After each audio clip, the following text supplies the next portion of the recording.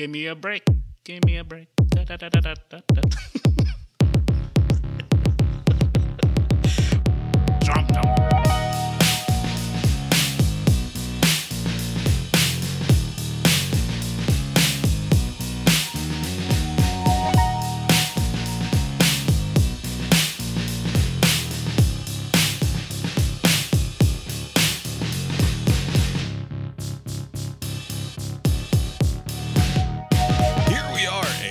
Cast Iron Brains, a podcast pining for the good old days.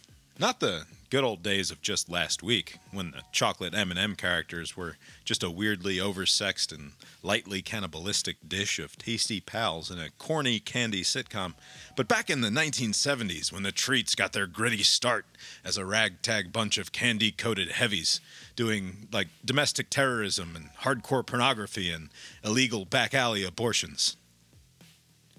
My name is Bob, sitting across the way from my good friend and co-host. That's Abe. How you doing tonight, Abe?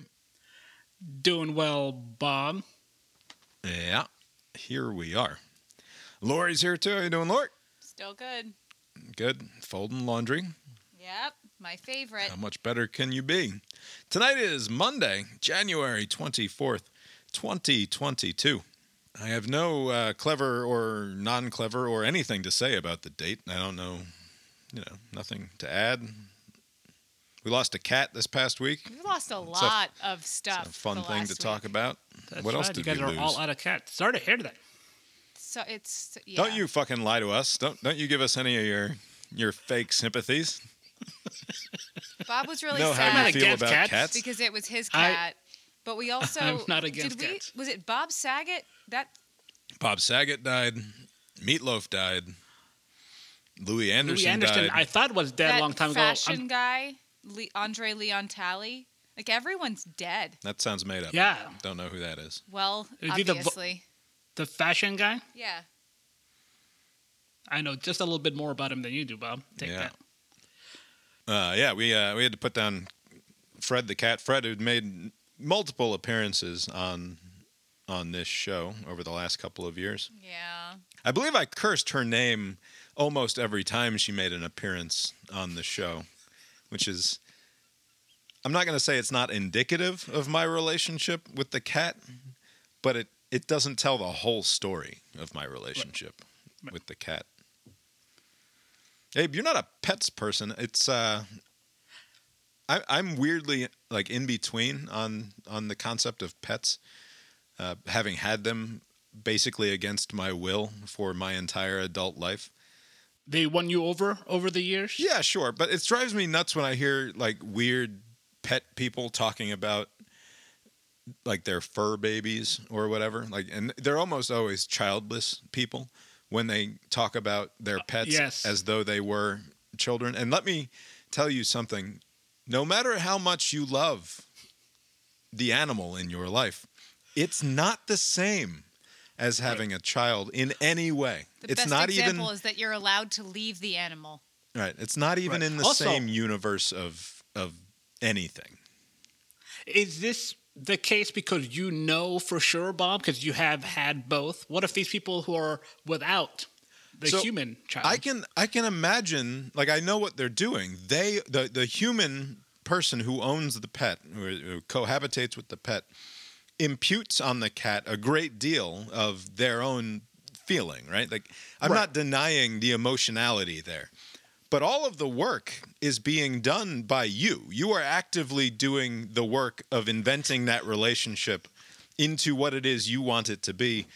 And you have so you have a minimal sort of ethical responsibility in that situation because you've chosen to take on the life of this other thing sort of as your responsibility, right? So you have a certain amount of duty to the animal at that point.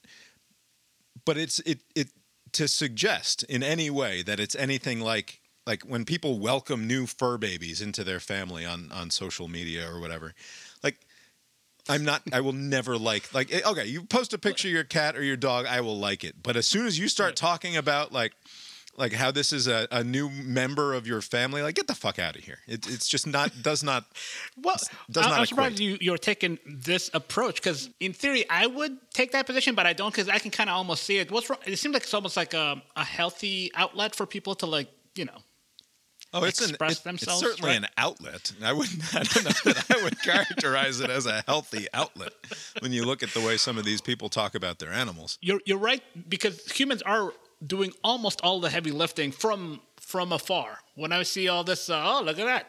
What a cute dress this dog is wearing. It's like you put the. But all right, fine. I'll play Also, along. do you know what's happening with these but it's animals? fun. The 90% of the time that they're not being posed for the Instagram story, the animals just fuck it off somewhere. Like and like Lori said, you can leave the house with a cat. You can leave the house for like 3 fucking days, and it doesn't matter. The cat's gonna be fine. You don't actually like have to do anything for the cat the vast majority of the time. And dogs are another different story. You have to get them out of the house so that they can do their business like once or twice a day at a minimum. Right. And yeah, you can have like I understand loving your That's animals. the thing. You love it the same, especially if you haven't had kids. Like I loved Holden as much as I now love the kids. No, that's insane. See, there you go. I reject that entirely. You did not love the cat as much as you love your I children. loved him so much. He was a good cat, as cats go. He was great, and I loved him. And I cried when he died, and I was very sad about it. Just like with Fred, like I was legitimately like, and I posted the thing on Facebook. Most of the people who listen here or have access to that if they want to go and find that, my little obituary that I wrote for the cat. But all of that is work that's done by me, right? And most of my emotionality around the cat and the cat's death was it's almost entirely I can't like, and maybe it makes me sound like a sociopath. And maybe, to be fair, perhaps I am. Maybe that's all that's happening here is I am revealing my sociopathy when it comes to cats. Although I would present as in my defense the fact that I cared for over the course of the last 15 fucking years these animals that I thrust upon me and that I chose. Yes, ultimately I made the decision to bring them into my life, but it's not like I went out and actively sought out to have these animals. They really should give you a Medal of Freedom or something for your. The cats should get together, yes, and award me with something. And instead what they do is they get to the end of their life and they just lose the ability to control their bodily functions, and they start pissing all over you and your belongings, and it's just your job to take care of them in their dotage, right? And that's fine, but let's not pretend like it's all sunshine and lollipops. It's very deeply unpleasant when you get to the end there and there's a cat that doesn't control its own bladder any longer. Like, it's just not fun. Right. But I imagine that's not unlike humans who are the bottom, the wheels come off. It's not, but you find someone else to take care of the humans? That's right. In this country, we ship them off to the old people place and we let them die of the fucking awful virus that's going around. This ties in, though, with that suicide machine. Like, I wish I could die the way that all these cats have died on fucking drugs and nice. Like, that'd be all right. Yeah, well, most people right? die they'll die in their sleep or what have you, right? Yeah, dying in your sleep, it is different than feeling amazing and then dying. Yeah. Which is what they do to these cats. A slight aside, but I still remember this, but like in my early days working for Uncle Sam, when I was fielding calls, there was this old man who called and his wife had recently died. This is not sensitive information. I'm sure he's also dead now, but he wanted, for some reason... What were the last 4 digits of his social, Abe, while we're at it? I don't remember. But he, for whatever reason, wanted to clear up the air about dying in your sleep. He's like, that's just a thing they say. Like, my wife, like, she was gargling and... like suffocating. This is a guy telling you this on an IRS call? Sounds Jesus like that, Christ. man. He's my hero. It's like the check is in the mail. Just leave me alone. It's just all of America you get calling you up there at the government. Yeah, I don't know. I'm not here to disparage the people out there who take on pet ownership. Wouldn't you recommend it after all this whole, right? It's still a net positive, the experience? Do I recommend pet ownership? I guess because I didn't immediately endorse the concept, then it must be said that I do not, like, full-throatedly do so. I think that it's great for some people. I would, as I've been saying to Lori, I just want to have a couple of years. We're going to have a couple of years. I know. And we'll get cats again. I love cats. Oh, he pluralized it. He said we'll get cats again. We'll get a cat wow. again. They don't live very, this one lived 18, 19 years, but... Yeah, that was a good run. Is that not typical the other of two the were cats? 16. 16 and 17. They live a while if you don't let them outside. Okay. Sure. And we'll have a cat or cats in the future. It's just... I'm taking the over. I despise... I'm so sick of the cat box, of having in my life a box or multiple boxes, because if you have more than one cat, you need to have more than one litter box. And like having basically for the last 10 years or longer, like a room dedicated in my house to where the cats can go and do their shit. And then I have to clean it every day. And then like once a month, I have to like really clean it, where you empty the whole thing into the trash and you bleach it out and you sanitize it and all of that stuff. Like it's not pleasant.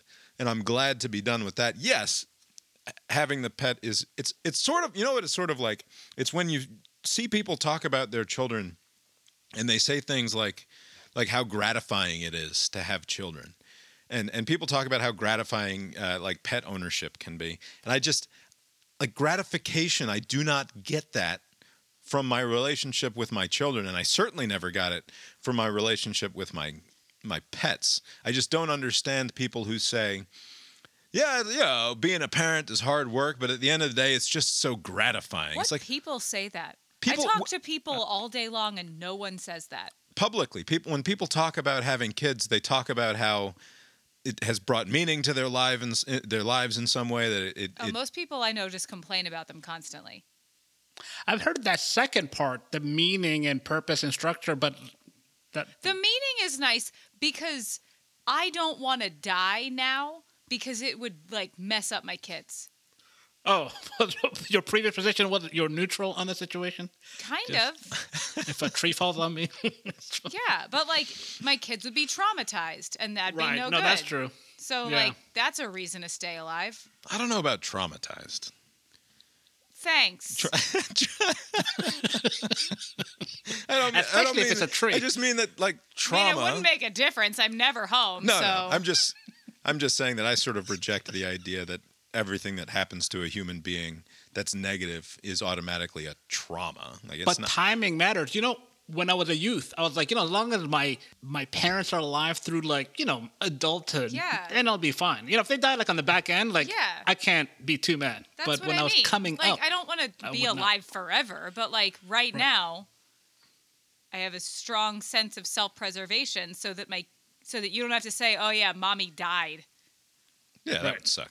Yeah, it would be traumatizing. I don't say. I just reject the use of the word traumatizing. I think that we've defined down Okay, what I a think trauma that is. I think that I might agree with you sometimes, but in this case, that would be like really, really awful. Yeah, sure. I mean, people have been losing their parents at age 9 and 7 for all of human it can still history. be Yeah, traumatizing. and they've been traumatized made it from so it. Just far. because it happens all the time doesn't mean it's not trauma.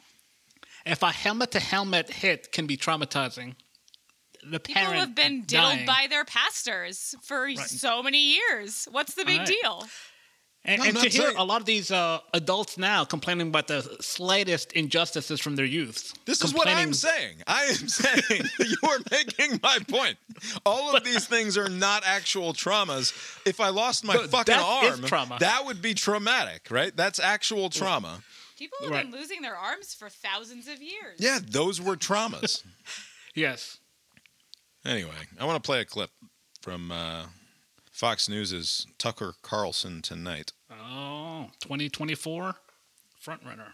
Yeah, this is the man. This is the man who Oh, Abe, please. And if it's some high standard. who Abe believes will be the next president of the United States. Finally tonight, we don't usually give story tips to NPR, but here's a story they might want to cover pretty soon and doubtless will. M&M's, the candy company, has just announced that it's redesigning its cartoon characters to be more gender inclusive. This is now their rolling video of the announcement from the Mars company. And it's just all of the M&Ms happily waving at the camera in their new outfits or what have you. Bet you didn't think M&Ms were pushing intolerance, but they were. They've been changed. You're seeing the changes right now on your screen. The green M&M, you will notice, is no longer wearing sexy boots. Now she's wearing sensible sneakers. Why the change? Well, according to M&M's, quote, we all win when we see more women in leading roles because leading women do not wear sexy boots. Leading women wear frumpy shoes. The frumpier, the better. That's the rule. The other big change is that the brown M&M has, quote, transitioned from high stilettos to lower block heels. Also less sexy. That's progress. M&M's will not be satisfied until every last cartoon character is deeply unappealing and totally androgynous. Until the moment you wouldn't want to have a drink with any one of them. That's the goal. When you're totally turned off, we've achieved equity. They've won. Meanwhile, in a nod to the burgeoning wellness movement, the orange M&M will, quote, acknowledge and embrace his anxiety. And actually, if you look at him, the orange M&M does appear very anxious. Maybe he doesn't like all the ugly new shoes he sees around him. Maybe he liked the sexy boots. Maybe the orange M&M is a secret sexist himself. We don't know. We're going to let NPR get to the bottom of that. At the bottom, the best part about this bit is that throughout they pop up different things at the bottom of the screen, including, finally, some gender-inclusive chocolate candy. Did candy Tucker... in sexy shoes is highly offensive. Did Tucker Carlson want to fuck these M&Ms this whole time? And at the end it says, miserable non-binary candy is all we deserve. The constantly changing chyron thing has basically become what like Colbert and The Daily Show used to be with the over-the-shoulder thing, right? It's gone because even like the intro to I think Succession has a little play on this, where the fictional Fox News and they have the dumbest like chyrons at the bottom, like about some pregnant woman like illegally crossing some weird nonsense, right? But this seems to be a thing. I can't believe what I just saw. You can't believe what you just saw. I'm shocked. I don't. Was he formerly attracted to the M&Ms and now he's not anymore? I did lose the plot there. What? I thought we were talking about candy. Like he's kind of transitioned fairly quickly into like fucking the candy. So I also deeply want to know how he feels about the movie Cars. Because did he want to fuck the cars? I don't understand. I feel like we need to watch it again because I had not seen that. Now, to be fair to Tucker, which I don't think that he's... I mean, obviously he's doing a bit, but he's not doing a bit in the way that we would be doing a bit if we were doing the bit, right? Like he's it's a put on, but what is the... Because there's part of me that wants to say that what Tucker is doing here is, and this is being as charitable as I can be, right, is that he's pointing at the patent absurdity of the fact that there were like sexy M&Ms before, right? And that now we need to, as a culture, sort of reel it back in so that it's because it is fucking absurd that the Mars company gives out or does this whole big new fresh rollout of their candy characters for a more, quote, more dynamic, progressive world. And the way that they represent the more dynamic, progressive world is to take her out of knee-high boots and put her in sensible sneakers, right? And to take the stiletto heels and transition them to a more professional block heel, right? And like these are anthropomorphic candies with legs and arms that like none of it fucking matters, right? No, like it's all bullshit. If you want to respond to the absurdity of that, you say nothing. You don't do that. I suspect that what my boy Tucker is doing here is basically the point he's trying to get across is that they'll stop at nothing. Even the most benign, the most ridiculous thing, they'll make a issue out of because they're trying to reorient all of society into blah, blah, blah. Woke this and whatever. That whole spiel. Like, the angle seems to be like, even something as trivial and stupid as candy, they'll try to reframe it into some sort of women's empowerment thing or some whatever. By the way, Except that Tucker is playing their game here. Whereas instead of saying, the correct response to this, because this is from a CBS News story. The red M&M, who has shown bully tendencies in the past, will be more kind to his co-characters. Mars will also include imagery of M&Ms of all shapes and sizes, moving away from only one body size, and it will remove the prefixes from the characters' names in order to focus on their personalities rather than their gender. Currently, only the brown M&M has a prefix, Miss Brown, on the M&M website. The company hopes their changes will show the importance of, quote, self-expression and the power of community, end quote. Like, why would you take that so seriously that that's the segment that you do, instead of turning around and saying, like, what the fuck are we talking about? These are candy-coated chocolates. It has nothing to do with any of this shit. Get the fuck out of here. Sell me the chocolate sugar stuff. You say nothing. That's how you... Right. That you say nothing. You don't report on it. I think he would have to say something, just because, like I said, it kind of feeds into the larger point. I'm sure the rest of the show was that tone, Bob. And so maybe he's like, just a change of pace. We need to take a more absurd angle. But he's still making the same, like, how ridiculous are they being? By the way, can I just say, I've seen M&M commercials throughout the years, and I have purchased, not a lot, but on occasion I've purchased M&Ms. I've never really thought of the candies as like these stupid characters. I'm like, oh, orange, why are you so anxious? Like, you just eat it. Right. You just eat the candy. It's the perfect example of why I think that advertising is just 1,000% bullshit, is M&Ms. Because M&M doesn't have a competitor. Right? There are all M&Ms. The other candies. Well, yeah. But other candies. What are you talking? Reese's Pieces, which are way better. Right. But if you want Reese's Pieces, that's what you buy. You don't, because you have a hankering for that Reese's Pieces. If you just want some chocolate candies that melt in your mouth and not in your hand, as the saying goes, which also is bullshit. Oh, weird. Advertising doesn't work. You're able to recite it. Except that I've never held them in my hand for longer than 3 seconds without some of the fucking shitty dye rubbing off onto my hand and having to wash your hands afterwards. It's all a lie anyway. Right. This is like finding out that the Easter Bunny's not real when you first take a fistful of M&Ms. It can really ruin a childhood, is what I'm saying. But traumatize even. It's a real trauma. The problem is that at no point has anyone ever watched one of those fucking commercials and then the next day been at the grocery store checkout line and looked at the 100 different options for them there and said, that fucking red M&M really got green good in the commercial I saw during must-see TV on NBC last night, so I'm going to get a 99-cent package of that. Nobody's ever fucking done that. Do they have segregated, or it's just a mix at all times? You can't just get all one color? So you can order like custom packs. So you can order all blue M&Ms, and you could have like your face printed onto them for like a wedding. Oh, wow. People just eating you all night? I mean, yeah, you can make, like, I could make Bob and Abe cast iron brains M&Ms for a promotional like thing. I could. Maybe I will. Maybe I'm doing that right now. But you can't just buy them at the store in all, especially because they're all the same flavor. Right. That's the other thing. Like, this is a ruse, right? This whole thing?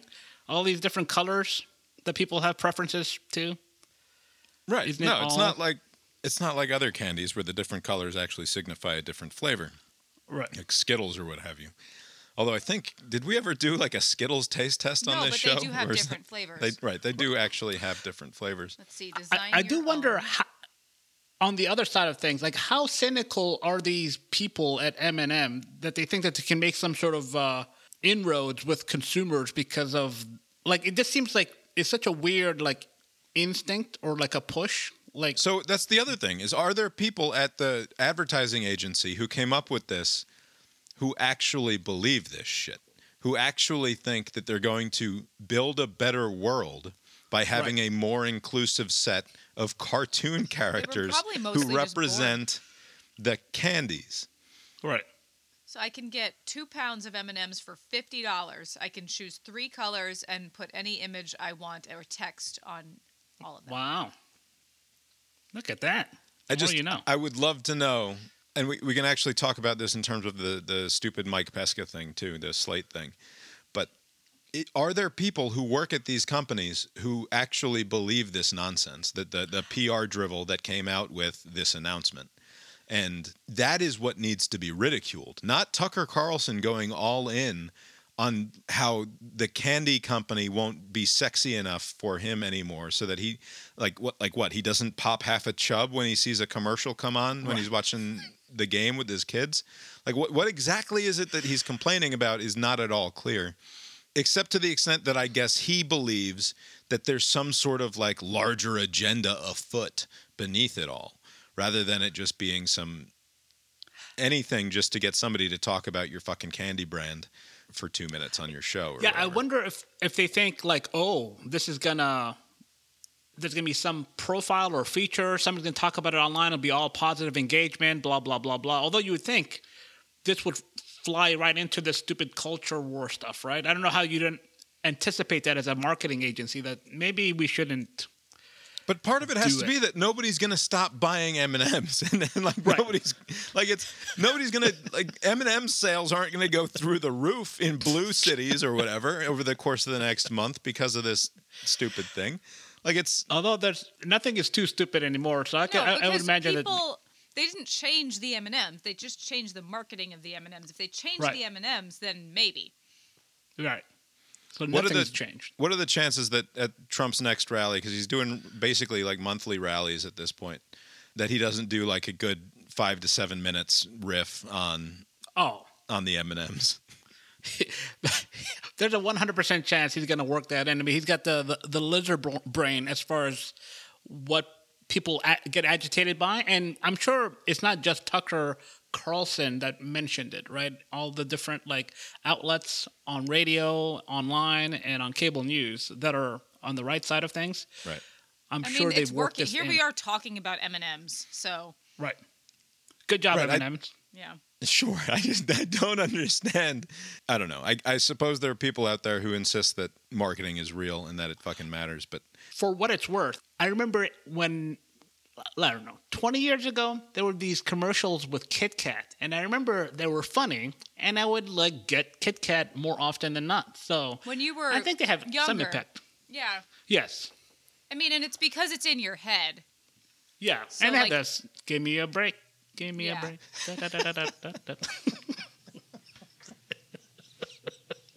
We literally I spent all weekend watching football, which is one of the very few programs these days that forces you to watch all the commercials because you can't. We haven't even talked about football. Fast forward through things, but I'm not gonna buy a stupid F-150, but some candy. That's the thing is so the F-150 is the best-selling car in America, I believe, every year. Basically, they sell 1 million of them or something. Those things look like they cost $1 million too. Well, it's also because the construction companies and stuff buy them in masses. Sure, yeah. And they have a brand identity to maintain or something like that. They're not actually and I guess that's how they justify continuing to spend the millions of dollars on advertising. It's just such a bizarre house of cards to me. The way that the entire advertising industry is built is that nobody is going to tell you that the advertising matters besides the advertising people, right? Right, and you have to keep up appearances almost. Basically, it's because if you let up in your advertising push, you're going through some lean years, Ford. There's something there's something in the ads for the Pepsi halftime show where the copy says something like it's the biggest moment of the year or something like that. And so we saw that 50 times this weekend watching football. And at one point, Katie goes, "That's not true. I don't think that's the biggest moment of the year." She has had a lot to say about some commercials. That commercial that said it's not a bed, she was like, that's a bed. When she was 3. Can't get shit past Katie. I know. Watching television with my children is funny because they're at the exact right age where they get really excited about stupid shit like that, and it's because I am there are two things that are true about me that are ridiculous. One is that despite me talking about how stupid I think everyone is, I think that I tend to overestimate how smart the American public is in general. Like I never give us enough credit for how fucking stupid we are. And watching television with my children makes me think, well, my 9 and 7-year-old get really excited about the fucking dog shit that they see in commercials on television. Maybe it's just that that's the level of intellect that is the target market. And so that there are actually hundreds of millions of people out there watching this, just fucking rapt, watching Flo. And who thinks Flo is like fucking hilarious and amazing? Calvin has always loved commercials. Right.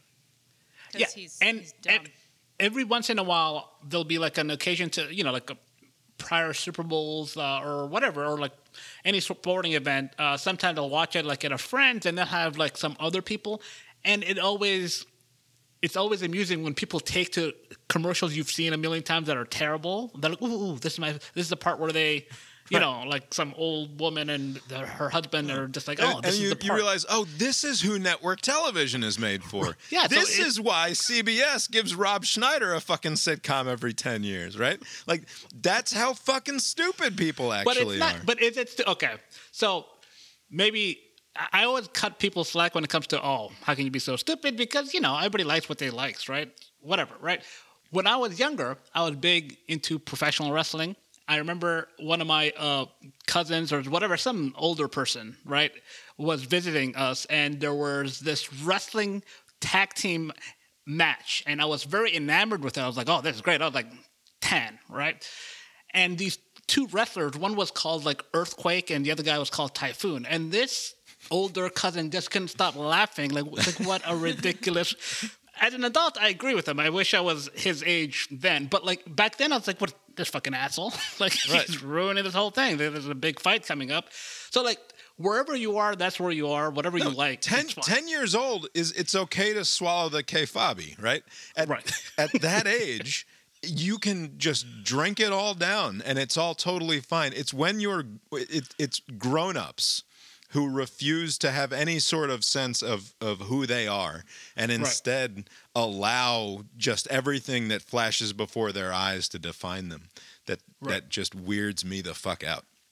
Do you think it's a sincere thing? Do you think like, well, this is what everybody else is into, so I'm going to play it up that I'm into it too? Or do you think that they actually genuinely care about like progressive insurance commercials? No, it's like you said, it's just whatever's in their eyes. It's pop music. It's the same thing. Yeah. Like people really like a song, and then it goes away, and then they really like another song. Like, it's just disposable, and they don't think about it. It's not. They're not like, oh, this is good, and here's why. Right. It's just what it is. And speaking of pop music, there's a brief kerfuffle that popped up on Twitter this afternoon. Ooh. Because of an article. An interview in the Los Angeles Times with Damon Albarn, who was the frontman for the band Blur back in the 90s and 2000s. He went on to lead Gorillaz, which is the sort of another Clint sort of Eastwood group. Yes, Clint Eastwood and 2000. And the Woohoo, is that Blur? Yeah, and that Blur. Song 2, Demon Days, all of that great stuff. I love Blur. I've never been a big... Well, whatever. We don't have to get into my particulars on Blur. No, we don't. Blur is good. I ended up actually loving, I think, Gorillaz even more than I loved Blur. Anyway, Damon Albarn, interviewed in the Los Angeles Times, he said something about playing music where he's, instead of with a whole band, he's playing with an orchestra at the Disney Amphitheater in Los Angeles, or the Disney Center, or whatever the fuck they're calling it. And he said, it's not hard playing in a band. And the interviewer says, is it hard because it's so exposed when you're just up there with just the piano and the orchestra? He says, you can't hide behind anything. You learn whether the songs are any good or whether they were popular at the time because of the sound and the attitude. It's a day of reckoning, and one, to be honest, that not much modern music could withstand. Interviewer, you think a lot of modern musicians are just relying on sound and attitude? He says, name me someone who's not. And I'm the one asking the questions, buddy. This is very close to a take that I've been trying to like give shape to for the last couple of years. And he's like, as the joke on, I've been working on this story for 5 years, and he just went out and tweeted it, that old meme format. Yeah. This is what Damon Albarn is doing now. He's just saying it in an interview with the Los Angeles Times. He's also a musician, Right. so it's different. Right. Anyway, so the interviewer then says, so she may not be to your taste, but Taylor Swift is an excellent songwriter. And he says, she doesn't write her own songs. And the interviewer says, of course she does. Co-writes some of them. And he says, that doesn't count. I know what co-writing is. Co-writing is very different to writing. I'm not hating on anybody. I'm just saying there's a big difference between a songwriter and a songwriter who co-writes. Doesn't mean that the outcome can't be really great. And some of the greatest singers, Ella Fitzgerald never wrote a song in her life. When I sing, I have to close my eyes and just be in there. I suppose I'm a traditionalist in that sense. A really interesting songwriter is Billie Eilish and her brother. I'm more attached to that than to Taylor Swift. It's just darker, less endlessly upbeat, way more minor and odd. I think she's exceptional.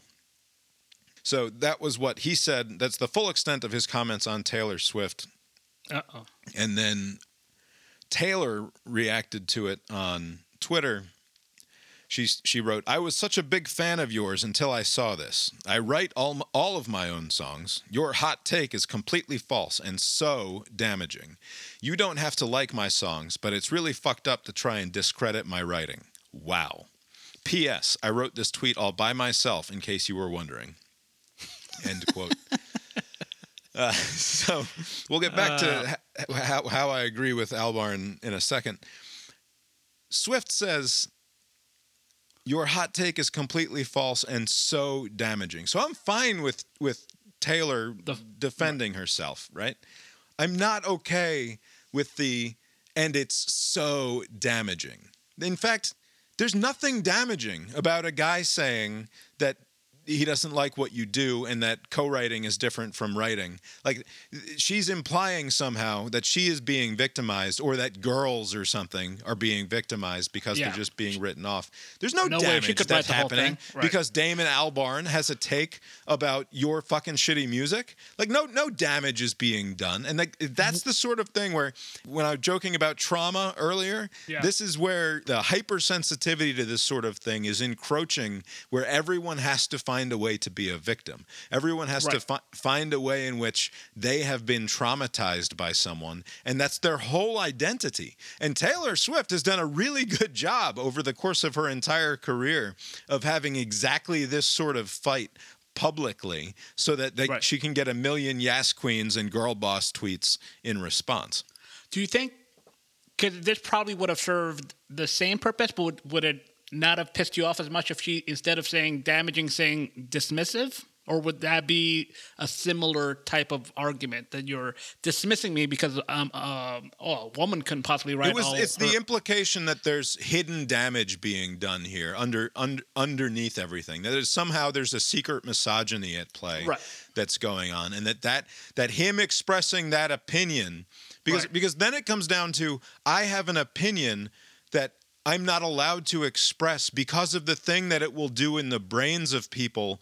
Damon Albarn might not be a misogynist, but because he gives succor to misogynists by dismissing Taylor Swift, then he is functionally a misogynist, right? That's sort of what that's sort of the framework of what she's saying there. Now, to be clear, she didn't explicitly make that claim, right? We're just doing some of the heavy lifting to assume that what else is she talking about when she speaks about damage, right? It has to be something along, not like, oh, you damaged my ego.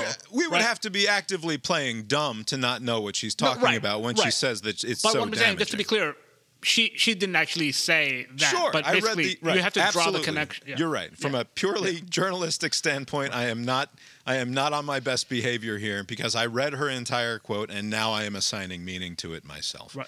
But I also don't think that I'm stepping out of school here. I think that it's all there. By process of elimination, like, what else could it be? I mean, not that that's how we should do it, but like, I can kind of see where you're coming from. She could also just not really know what she's saying when she says that, and like you said, that's like a thing people say now, instead of, like you said, if she had said dismissive, like, people don't know what they're talking about most of the time. So if someone's saying, oh, that's so damaging, like that's mean, it could just be her way of saying mean. Except Also- that the shorthand, that sort of shorthand about damaging, you can say it's just what people say now, but that's because that's what's in, that is the Yeah. cultural lexicon. No, I know. We talk in terms of intergenerational trauma. We talk in terms of Yeah. And sometimes people, when they say things, mean what they're saying, and then other times people are just saying things.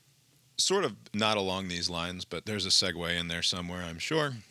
When I'm talking about Taylor and how damaging it can be to have the wrong opinion about Taylor Swift writing or not writing her own music, Mike Pesca, Oh, who yeah. formerly worked at Slate and hosted the Slate podcast, The Gist, who we talked about on the show last February. In what context, I don't know.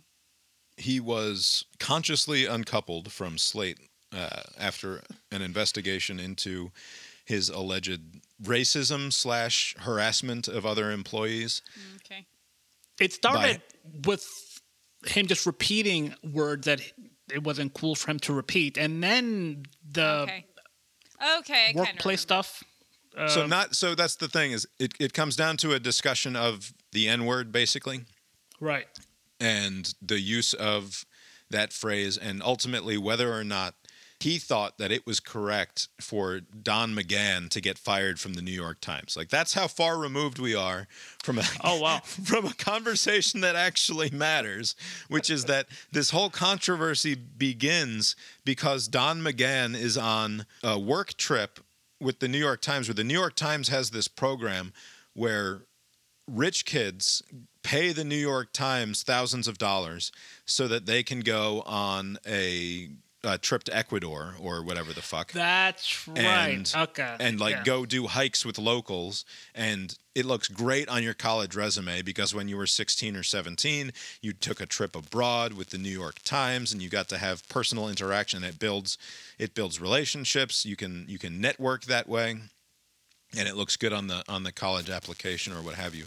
Don McGahn gets in, and this is the Pulitzer Prize winning COVID reporter for the New York Times. McGahn goes on this trip, and there's the whole point is that they want these kids to have conversations with the mentor, and Don McGahn in this case was the mentor or the guide on this trip. And one of the dinner conversations one night was whether or not somebody should have been using the N-word, and in what context was the N-word being used, and did he say the N-word? So McGahn is like, he asked for clarification from this student. Did the person who got in trouble say the N-word, or did he say nigger? Right. So that is was Okay, right. I remember. that's McGahn at a dinner table asking that question, and that led to eventually parents writing angry letters to McGahn's bosses at the New York Times, which then leads to an investigation into Don McGahn, which ultimately ends with him prostrate before the 25-year-olds who make up the tech and the newsroom at the New York Times. Right. Apologizing and then getting fucking shit canned anyway, right? Like, that's not that he ever used the word in anger, not that he, but the simple utterance of the syllables was enough to get Don McGahn fired. The conversation then in the Slate Slack channel is Mike Pesca being the only person in the entire group to say, "I'm not sure that's a firing offense." Right. He didn't even use the phrase, and he says that you should listen to, if you're interested at all in this, or if you can stomach more than I can of the sort of anti-woke podcasting world, where I can only take so much of it. So I only listen to the fifth column is a podcast with some dudes, and it's a fun podcast occasionally, but I can't listen to every episode because when you hear the same fucking shit all the time about like even if it is right up my alley, which is like basically the NPR crowd is over woke and it's annoying, then yeah, like listen to it. If that's sort of thing you like injected into your veins, listen to the fifth column, listen to Blocked and Reported.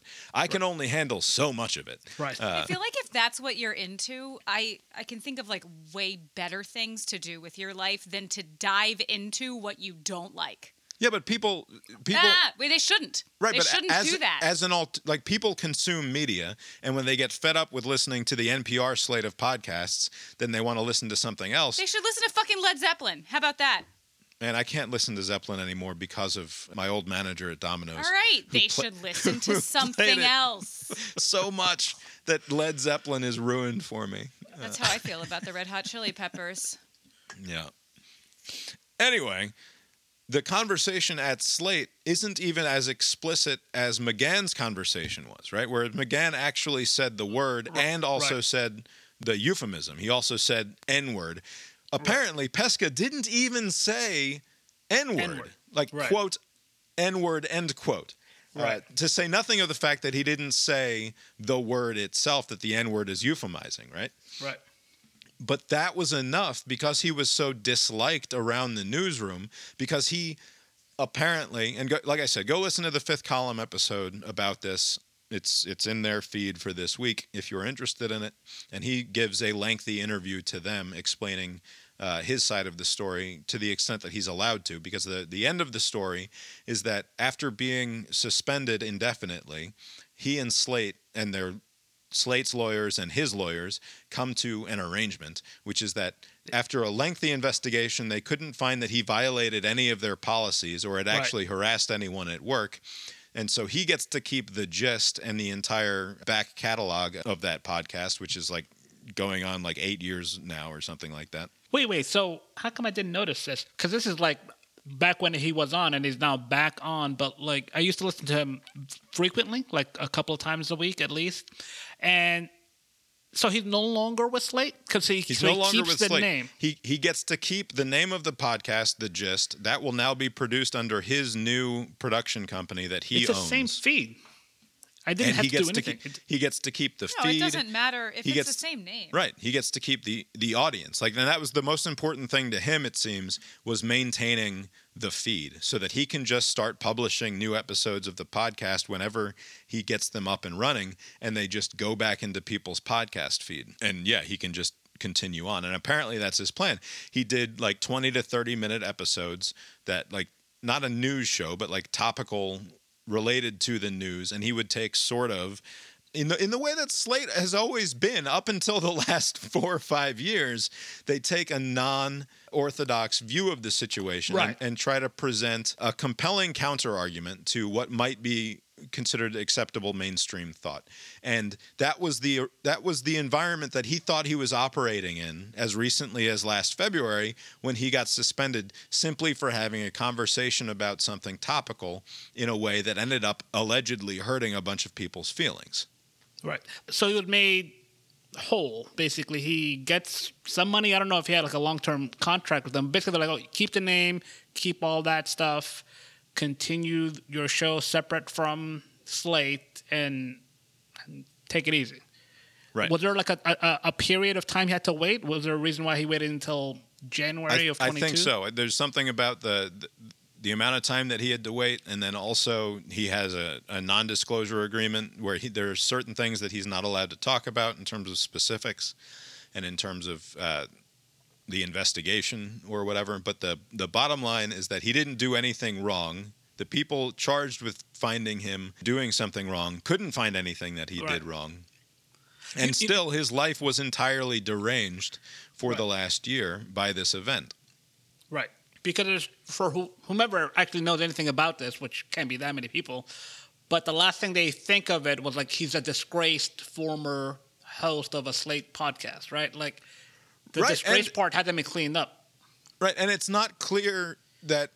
So what's clear to me is that there are a whole bunch of other people who would take that as an opportunity to go on an anti-woke crusade, right? And to play up their status as victim of an ideology that is so completely incurious to discover the possibility that their own ethical or moral compass might be slightly out of whack, that they can't even abide somebody having a differing opinion in the same newsroom as them, right? Like that's the level of certainty that those people are operating with, that you can't even let someone who has a slightly combative take on where apparently, according to him, the way that they built episodes for his show was in part by using and this was encouraged by his bosses, to use the internal Slack channel to get a feel for what the overriding feeling about any given topic was, and to see if you can mine any differences in there for show content, right? You got to produce 5 times a week, 20 to 30 minutes of content. It's not easy. Right. And so the way that they used to do that you could have adversarial conversations in order to figure out what it is that you actually think about a topic, right? And that in a place that is ostensibly like an opinion outfit, right? You're not just you don't bring people in to trumpet an opinion. You bring unique individuals in to have interesting opinions themselves, right? That's sort of the whole conceit of the idea that we need to have disparate voices in the conversation, that diversity matters, right? The whole conceit of the diversity movement is that you want to bring in underrepresented voices, the people who've been marginalized historically or what have you, because they will offer a new perspective. But apparently, at places like Slate, and presumably it's the same deal at say, Vox, for example, which has just been completely overrun the last couple of years with the social justice stuff, where there's just one opinion. And anything that deviates from that one opinion not only can't be voiced, but cannot even be listened to. That's how insane it is that he wasn't even saying the euphemism. He was just saying he's not sure that Don McGahn should have been fired. He doesn't think that rises to a fireable offense. And that was enough to completely derange his life for the last year. I'm not encouraging anyone to like self-censor themselves needlessly, but I wonder if he kind of knew where he stood among his coworkers, like whether or not he was already not well liked for whatever reason.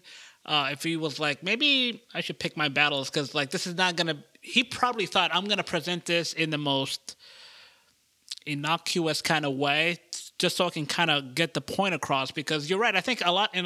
It seems like people have either planned for or settled for the appearance of diversity, not so much like diversity of opinions or thoughts, right? It's just like, look, many different types of people are saying the same thing, which is not really the goal, right? But I guess here we are.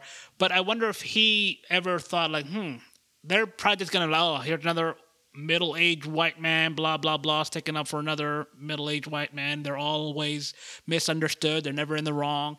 And so, like, he was kind of swimming against the current knowingly, or maybe he just wasn't aware of where he stood.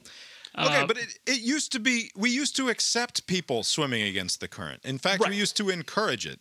We used to have adversarial conversations about all sorts of things, and it wasn't the end of the world. Nobody felt traumatized. Nobody thought this is actually damaging in some big, important way. Nobody worried about any of these questions in terms of like fucking existential life-ending import. They're not those things, right? It's just humans trying to figure shit out.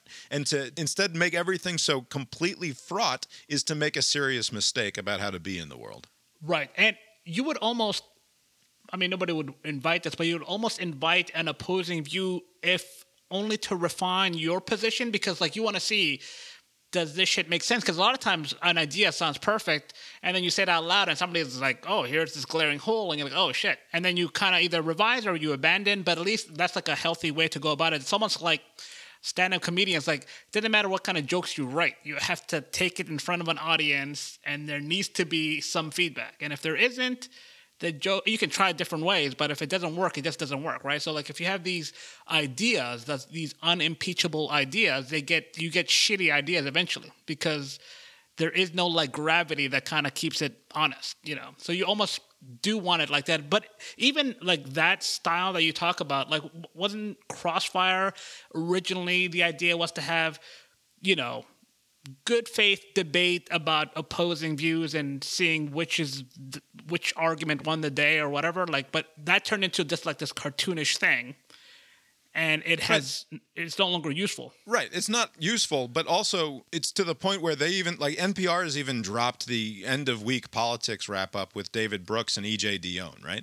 or whoever you wanted to slot into those positions. They don't even bother with that anymore. And the reason that they don't bother with that anymore is because once we'd entered the Trumpening, the idea of bringing on someone who was an actual Trump supporter to debate with somebody who would be more comfortable on NPR was completely fucking ridiculous, right? So instead, you just had David Brooks and E.J. Dionne or whoever they slotted into those slots completely agreeing with one another that what's happening with the Trump administration and Trump himself is completely unacceptable.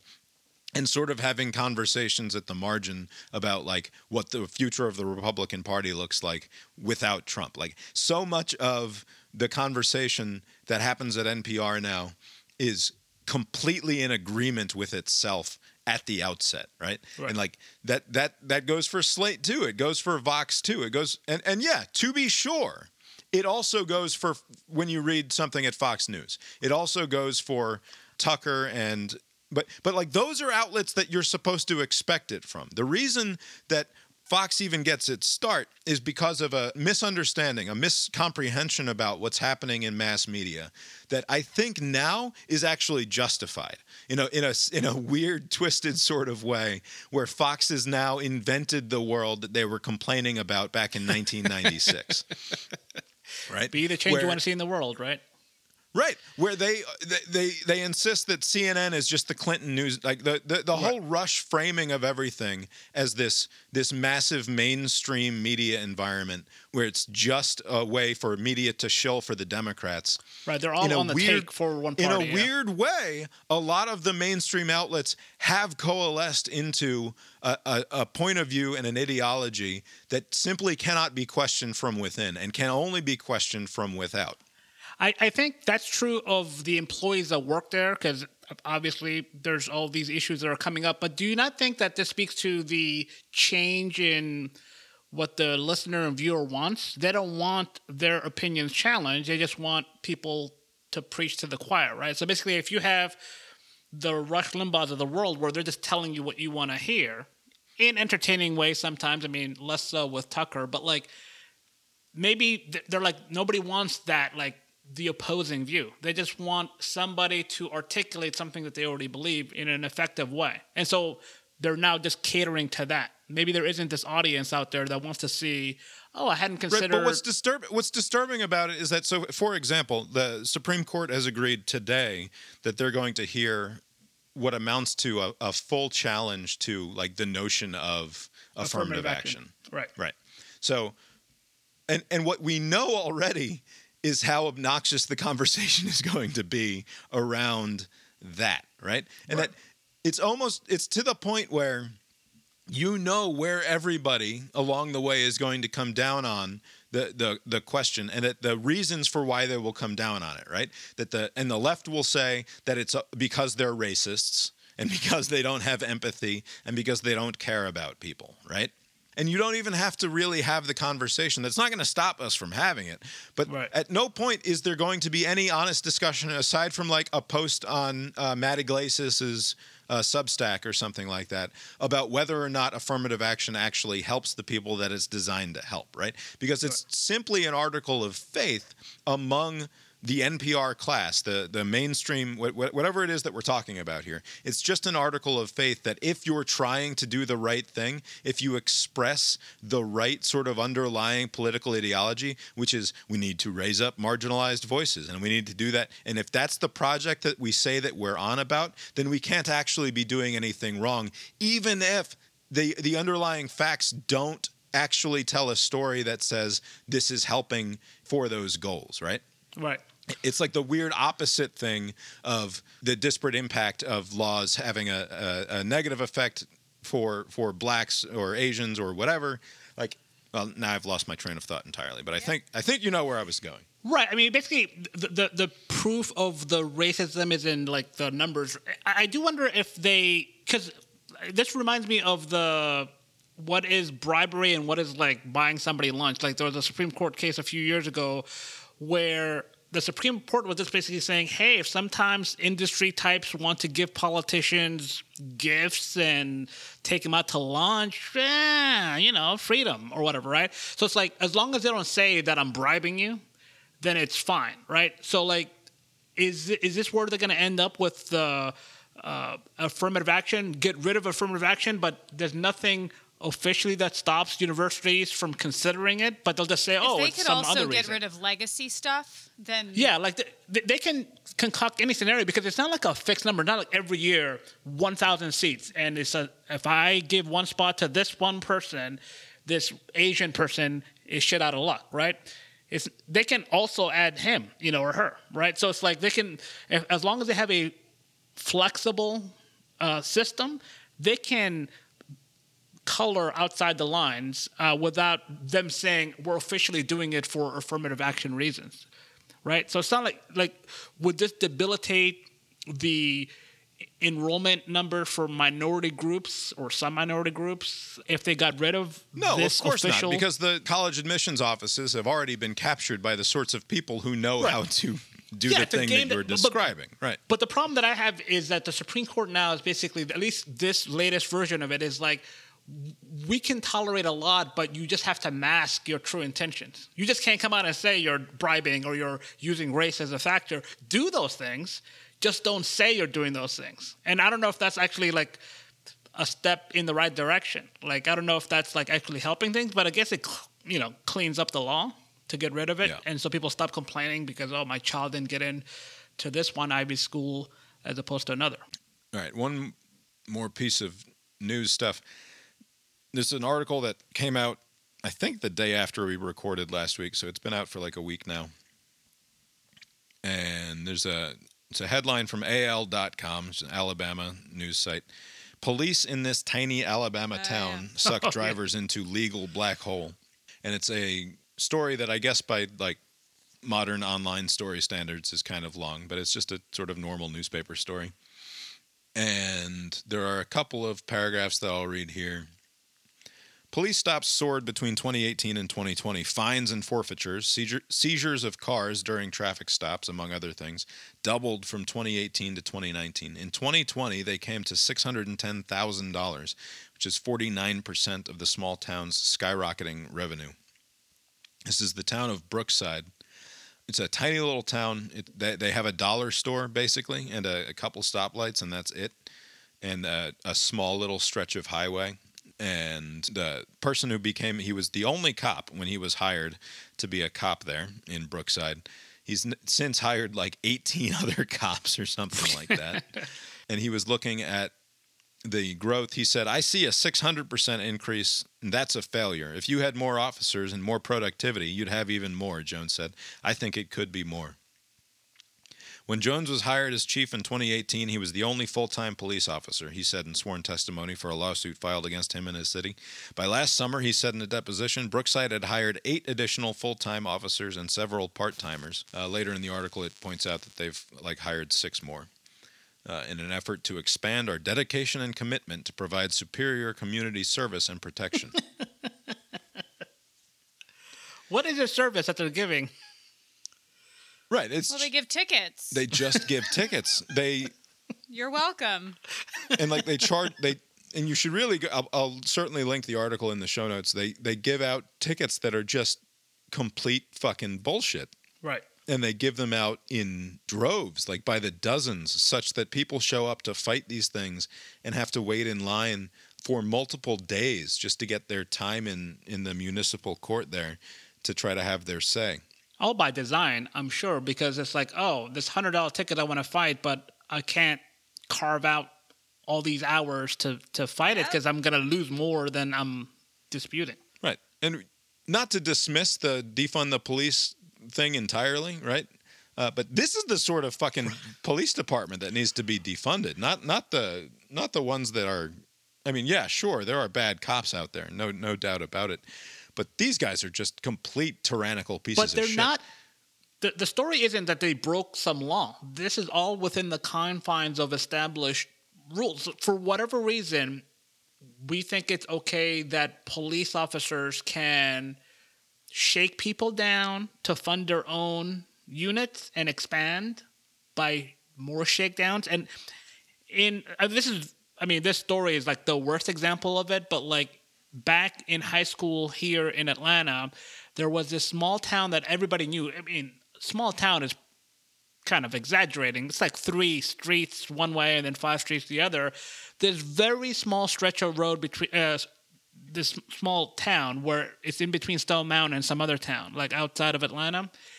And they were known. I mean, when I first started at the Domino's, they were known, don't fuck around there. If it says 35, don't go 36. If it's 25, don't go to 26. Like, they will get you for the slightest thing.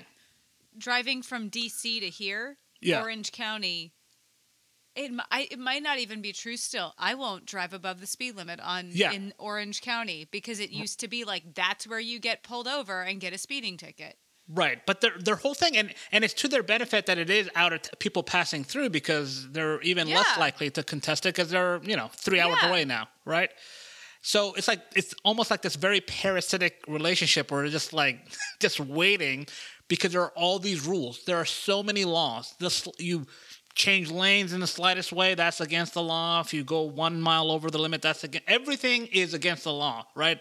Which goes into my theory that there are way too many laws because you open up yourself to this sort of thing where there are so many laws, it's just all about the application of the laws. And so if a police unit wants to just park outside their building and just start pulling people over for anything, because you can catch people, it's like fishing, right? It's so easy if you're on the road. Every day that I'm on the road, or whenever I am on the road these days, somebody's doing something illegal at all times. So it's like, and it's such an easy thing. Especially here in Brookside, where they're just like apparently sort of making up laws that are making up violations that don't exist. Right. And writing tickets for things that aren't actually against the law. In May of 2019, Brookside officers ticketed 75 people for driving in the left lane. Between April 2018 and June 2020, they handed out 406 of those tickets, or about 15 a month, according to documents filed in the lawsuit. So that's not anybody speeding. That's just somebody that was in the left lane. Like the passing lane? Right, in the passing lane when they shouldn't have been, according to the officer. And according to the Alabama law that they're citing, that stretch of highway that town is allowed to enforce traffic violations on isn't even long enough for the person to have violated the state law that they're citing. Like you're not allowed to be in the left lane for more than 3 miles or something. Right. And the stretch of highway through the town is only 1.5 miles. So in theory, they can't write any of those tickets, but instead they're writing dozens a month. But they're also citing, I think in the story it says that they're citing tickets outside their small little bubble too, right? Or on occasions. And the police chief and the mayor seem to be all in on that. They're like, oh, we don't see any of these problems. They're all like exaggerating, like 90%, 99% of them are making this up. It's like, really? And they bought a fucking tank last year. Like that's how much money that they bought a SWAT tank with the revenue that's coming in. Because they could, right? I mean, I guess they can't just pocket the money, so they just have to find uses for it. Right. But well, that's the classic government bureaucracy thing to do, right? Is we have this big pile of money. If we don't spend it, then we can't justify getting it again next year. So we have to spend it so that we can get the same budget again or continue to increase the budget again. Yeah, build on the budget, Don't go backwards. Right. It's obviously bad, and it's the sort of like comical badness that you can't believe is actually allowed to go on. This is so comical. You would think it would be like, be picked up by all the different outlets, and there would be a big shakeup. No, they're very busy talking about M&Ms and what shoes the M&Ms are wearing. By the way, on that point, I know we talked about this already, but like, is one of the reasons why like we're fixated on these random things is because when people are like, maybe this is some psychobabble, but like when people are like overwhelmed, they fixate on things that are not important, and maybe sometimes. That's what's happening. That's part of it. Because it's like, oh, that Eminem thing. Let's talk about this. I mean, it was at the bottom of his show. Yeah, I'm sure. I'm sure that's part of it. But like, you would think this would get in. I mean, who's on the other side of this, other than the mayor and the cop and the cops that he hired, right? Other than those few people, who is for this? No, this is one that like they can't touch it because everyone's going to be mad about it. Right. And you can't point fingers. Well, there are some bootlickers who are like perfectly happy to say, "Well, it's the police, and the police know best." So, briefly, should we talk about Ukraine because it's sort of no? We should talk about the playoffs. I don't think there's the best day yesterday. Sure. Let's talk about Ukraine. I don't think there's a lot to say. I don't know what the upside is for good old Putin here. Like, it seems like you're just gonna. The clear upside for Putin is that anytime he does this sort of thing, he gets a bump at home, and that's all that he cares about, right? If he's just doing this, this is the sort of thing that's popular for him in the homeland, is to say, I'm here to unite the Russian-speaking people of the world, or what have you, and to do so against the imperialist American-European alliance. And doing so even though some of those Russian-speaking people don't want that in Ukraine. In Ukraine, they speak Ukrainian. The eastern part of Ukraine. There is a part of Ukraine where they don't even consider themselves Ukrainian. They consider themselves Russian. Right. But, I understand the galvanizing power of, like, an external enemy, but, like, there's no enemy. Like, you're even in Russia, I'm sure it reads that way. Like, nobody's doing anything to you. You're just doing things to others. And all you're going to do is just, I don't know why Ukraine hasn't joined NATO, like, years ago, but here they are. Sucks for them. But for all the other countries, get in while the getting is good, right? Get in, and nobody's going to bother you again. Like I said, I don't know that there's a lot to say. Do you think anything's going to happen? Do you think there's going to be a skirmish? I don't know. I can't imagine him making all of this noise and then not doing anything either, right? Like, that just without any concessions, because all of his demands are, like, ridiculous. Like, he didn't even ask for something that's gettable. It's like, just make sure no one else joins NATO again. It's like, fuck off. Like, that's the thing. To us, it reads as completely incoherent. To allow Putin to determine that no one else is permitted to join an alliance of Western countries doesn't make any sense. Those people should be free to decide for themselves whether or not they want to do that.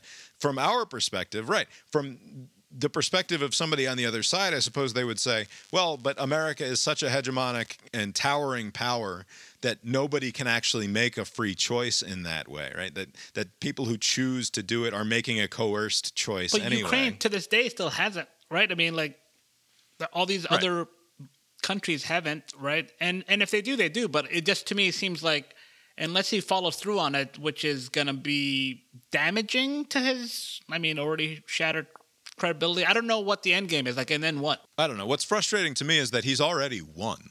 And by that, what I mean is Germany can't stand up to this in a meaningful way because they have so tied themselves to catching so much of their energy, buying it from Russia. Did something happen in Germany with, like, nuclear power? What happened? Like, it seems like they were okay, and now they're in bed with the Russians because they need their gas. Like, weren't things going? I forget what the number is, but they get something like 40% of their energy consumption from by buying Russian natural gas. Right.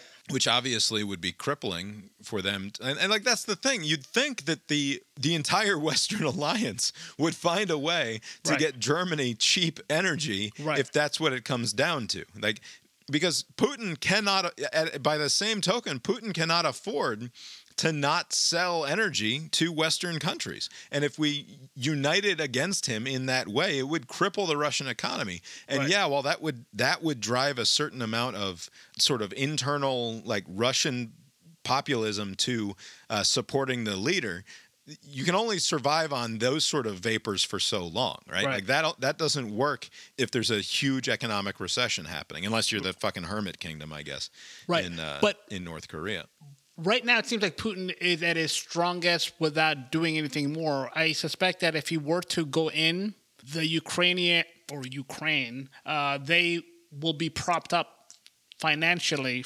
NATO's not going to get involved, but they would just send them stuff. Here's some weapons and here's some money, and then you're just going to have this stalemate, right? Unless Russia puts in more resources into this, skirmish. And I don't know what the upside is. To me, it seems like you'd be playing just footsie with war, but, like, not actually go through with it. Yeah. Because if he goes there's apparently, and to the extent that you can trust any of the intelligence sources that go to the media, which I think largely you cannot, but apparently there is concerns from Western intelligence sources that there will be a false flag event generated by essentially the Russian military to fight against the Russian military in order to justify a further incursion by Russian forces into Ukraine. But even with those reports, you would expect that, right? The false flag thing. It's not like exactly a new strategy when you want to do something. But it just seems to be kind of like a silly kind of thing. And not even like if I'm sure China's like, just don't fuck it up during the Olympics. You know, can you do this like in March? Yeah, I read a piece today about how we can maybe get a reprieve from all of this because President Xi would be upset with Putin if he did this during the Olympics. It's like, seriously, like that's how fucking stupid this is that this all might fizzle out because Xi doesn't want there to be a kerfuffle during the Olympics. Right. I don't know. There's a way that this whole conversation becomes about America's place in the world that can be sort of frustrating because, like, it's obvious that it shouldn't be that hard for the Western Alliance to figure out a way to, like I said, prop up the German energy economy long enough for Germany to say, hey, under no circumstances can we allow Russia to just go taking over other countries, regardless of how much natural gas we're buying from you. And it's frustrating that it's that stupid of a conversation. But maybe that's just my American bias as a filthy American imperialist, I guess. Right. I suspect that it's a secondary concern, Germany's complicated role in this, because they can just, vote present, just dick around while all the other countries do stuff. I suspect the issue is that Ukraine is not a NATO, they're not duty bound to help them, right? I mean, other than just long term, duty bound to help them, but now, I mean, the whole point is that as a border country that you now have no buffer. I don't know what's going to happen there. Nobody knows what's going to happen there. Most likely scenario is nothing. The only interesting thing to come out of Biden's press conference last week, I think, in terms of how it's a reflection of the Biden presidency, is that he seemed to just tell the truth about what's happening in Ukraine the entire time, which is not how you're supposed to deal with the situation. Like, at no point did he say anything besides what he actually thinks about Putin and Russia and Ukraine. And that is interpreted as being entirely impolitic because it's giving away too much of the game or something like that. Right? You have to go through the whole dance in public. You can't just say, oh, they're going to do this and we're going to do this and they're going to do that and we're going to settle here and blah, blah, blah. Right. Instead of giving the soaring sort of Obama-ian rhetoric about defending American ideals abroad or whatever. I don't even know what the angle would be, right? I mean, you can make that argument. Like, fuck that. We just got out of we're not going to another war, right? Over some... Sure. They'll figure it out. And it's likely that Putin's just, I'm going to get my foothold into the eastern part of the country just to kind of shake things up. But I don't think there's any appetite for anyone to get in a hot war. Yeah, there's not... I don't think we're going to see a land war in But you see all Europe. of these stories now that's like, 6,500 this, and, calling and getting them ready, and maybe we'll station them in, Estonia or whatever, right? That's... Yeah. You don't want that. Anyway, football this weekend fucking ruled, didn't it? It was amazing. What a ridiculous weekend. I think this is, like, the most competitive it's been in... Like, 'cause usually there's always one bad game, but it was ridiculous. Right. Traditionally, you have... This is the best football weekend of the year. The best one. Because you have 2 days of games.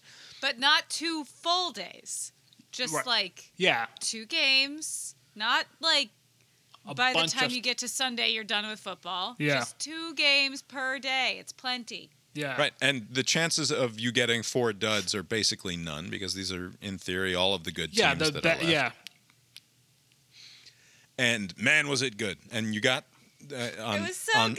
On Saturday. You had 2 close games that ended in the road team kicking game-winning field goals as time expired. Yeah.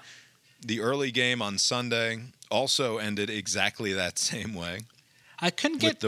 Was there a shank? Yeah, I think there was a shank on the Sunday, but there was hardly any. Everybody making their field goals. I was like, this is a good game, but come on, somebody shank it. Right.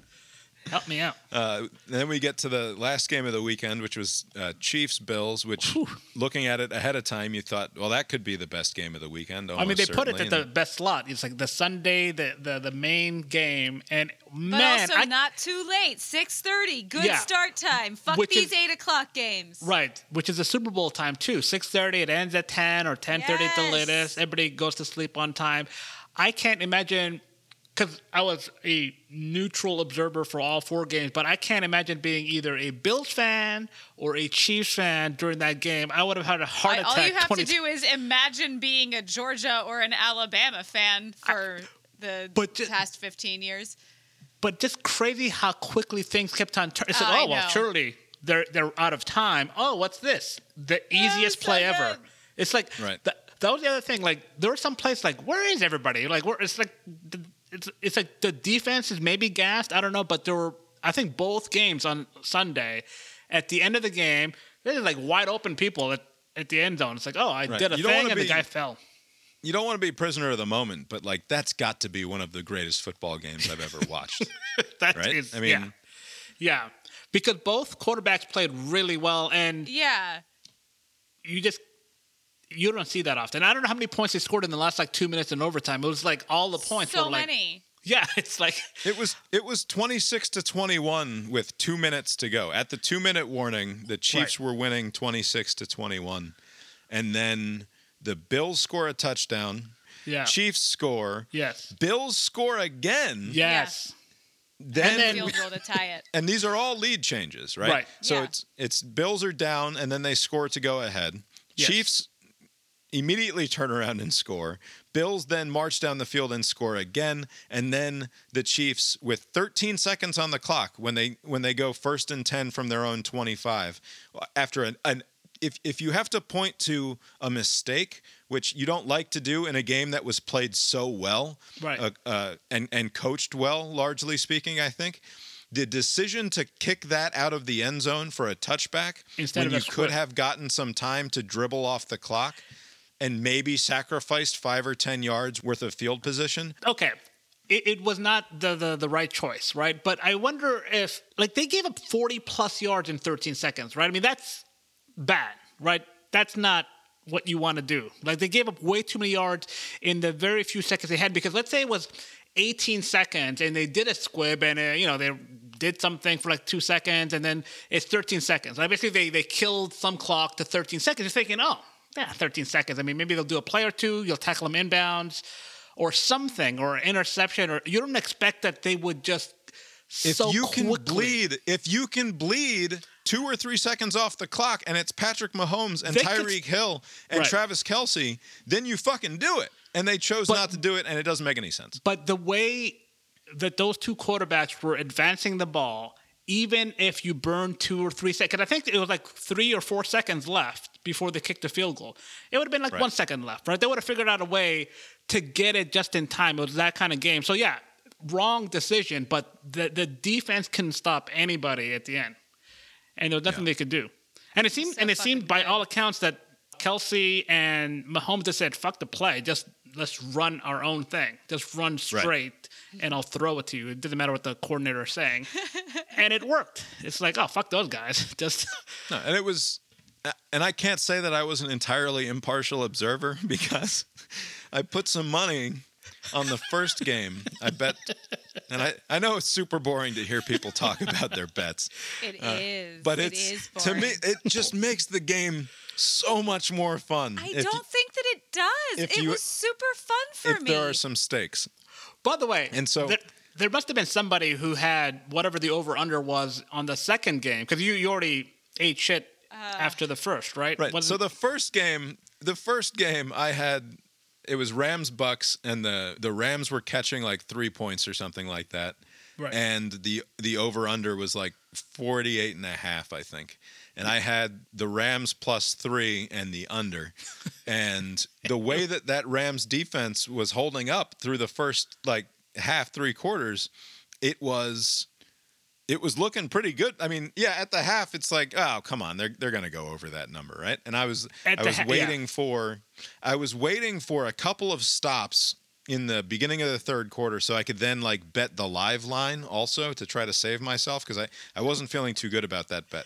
But then the line didn't move enough to justify me hedging, and so I was sort of boned. But then the game arranged itself in such a way that I didn't get my heart broken on my bet until the last moment of the game. Because it kept on getting closer and closer. And by the way, that was supposed to be the bad game of the weekend. I mean, while you're watching it, you're like, well, I guess this is going to be the game where, because it was 27-3, not 28-3, but 27-3, and you're thinking, Right. come on, what are the chances that this sort of thing happens again? And then just stupid things like a fumble, just inexplicable, just turnover. Yeah, it was bizarre, crazy. like hand of God stuff Yeah, happening on the field, where like just.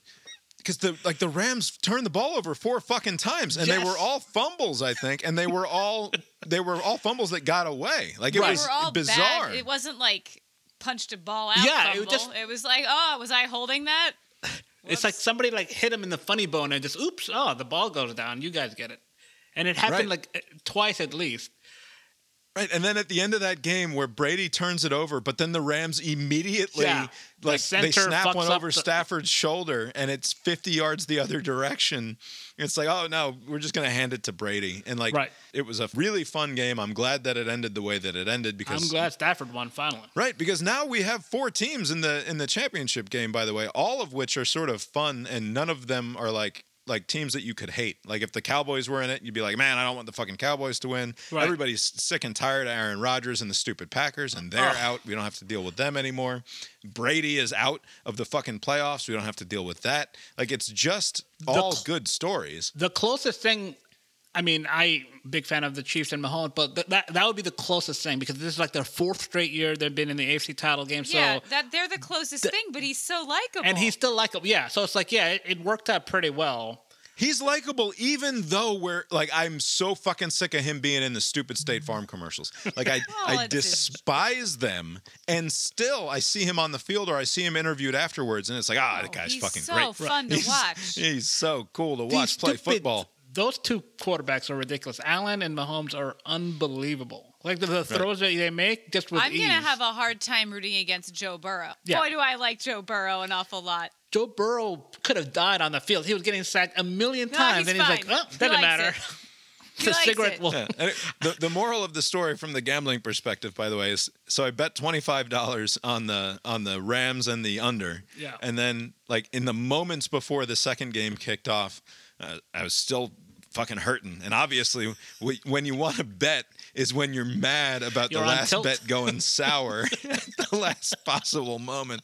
And so then I put $50 on the Chiefs giving up 2.5 points and the over 54.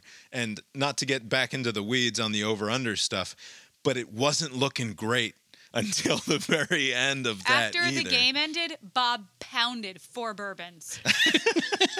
Just like immediately drink, pour a drink, pour a drink, No, drink. it was, first of all, I think it was Sorry, 3. It was 3. And- sorry, it was 3 drinks that he pounded at It 10:30 wasn't after at the night. game was over. It was after the kids went to bed is Okay. when I poured my first drink, which was like 9 o'clock. So the game was not even over yet. Right. Anyway, thrilling finish to the game, especially because I more than made up for the rest of the weekend's less than ideal Are all the gambling games on outcomes. Sunday next weekend? Yeah, it's 3 and 6. So they're both Sundays. 3 and 6, By the perfect. way, I just saw a tweet on it, so I don't know if this is going to be the final number, but they said the Kansas City area, they had like a 90 share. Like 90% of the people that had the TV on were watching the Chiefs game. course. It's like, I don't think I've seen a number. If I mean, you you weren't see that, at first, you were later. but that's a ridiculous thing. I don't know what the kind of program, I don't know what else was There's on not Sunday a lot night. else to do there. You've been there. Right, but like 90. That's like somebody's watching TLC.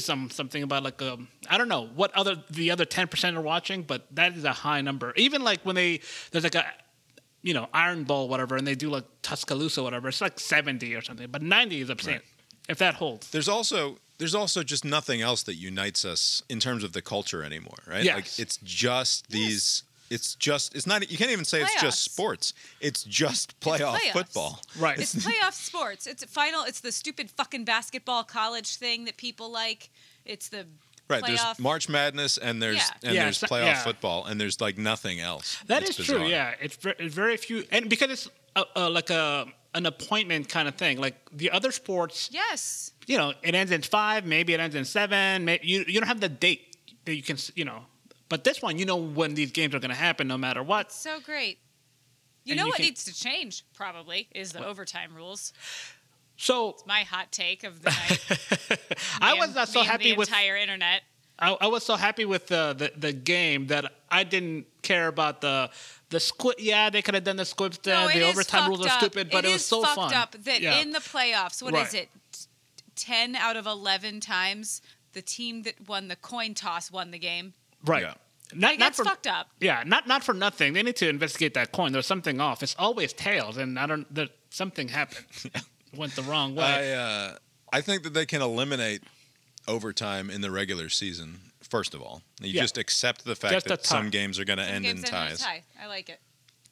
But for playoffs where you must have a winner, I think that you just play an extra period. Play another, Yeah, the play full another 15. quarter. Right. Play 15 minutes Yeah. and see what happens. Right. And then in that worst case scenario where you once again you have another tie, you can do the dueling. No, you do a plank contest, and if the whole team can stay in a plank, No. whoever stays up longest. There was a goofy proposal that I think the Ravens proposed, and that's kind of making the rounds, which is, I don't know how this would help anything. Basically, the person who wins the coin toss can choose the spot of the ball or whether they want the ball. So basically, like one side will say, we'll put the ball on the 20, and the other team can say, oh, fuck it, we want the ball at 20. But if you say, basically it's like you're trying to keep each other Like some honest. sort of- Horse? Some sort of game theory Like bullshit. Yeah, some sort of game theory. Like you decide where the ball's gonna be spotted, and then we'll say if we want to play defense or offense. And that way, Right. I guess most people will just say 50-yard line, right, or something, right? Right.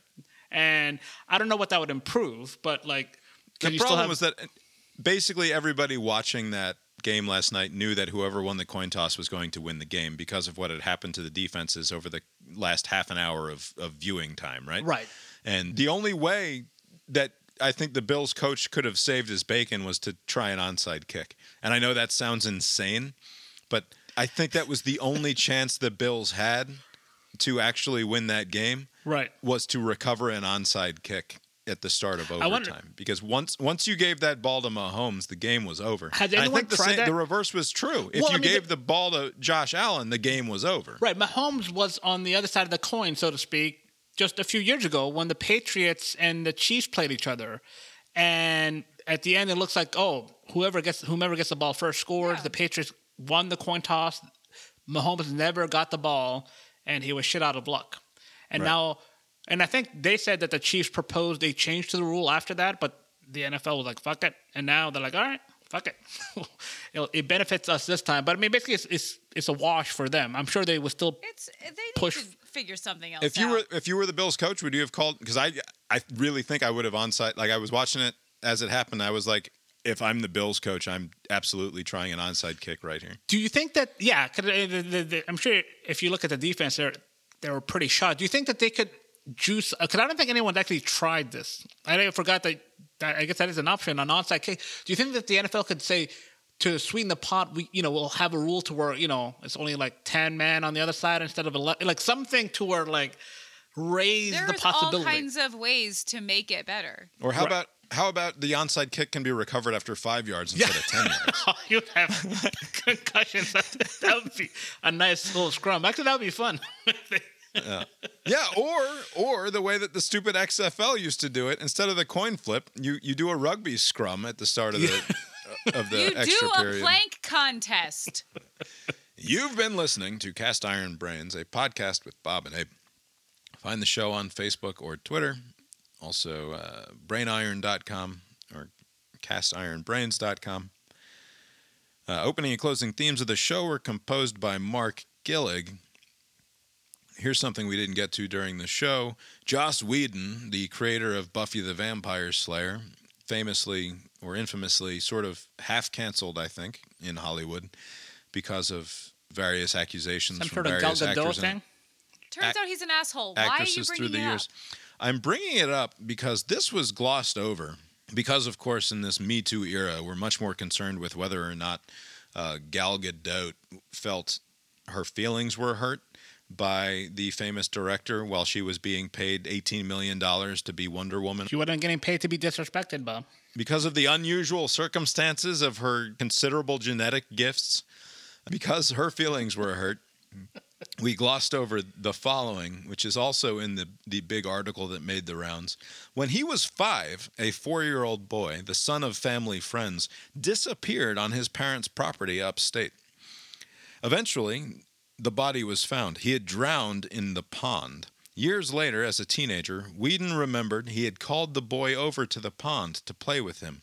After getting bored, he had walked away, leaving the boy alone by the water. I didn't think it was my fault, Whedon said. I knew I was 5, but it doesn't just disappear as a thought.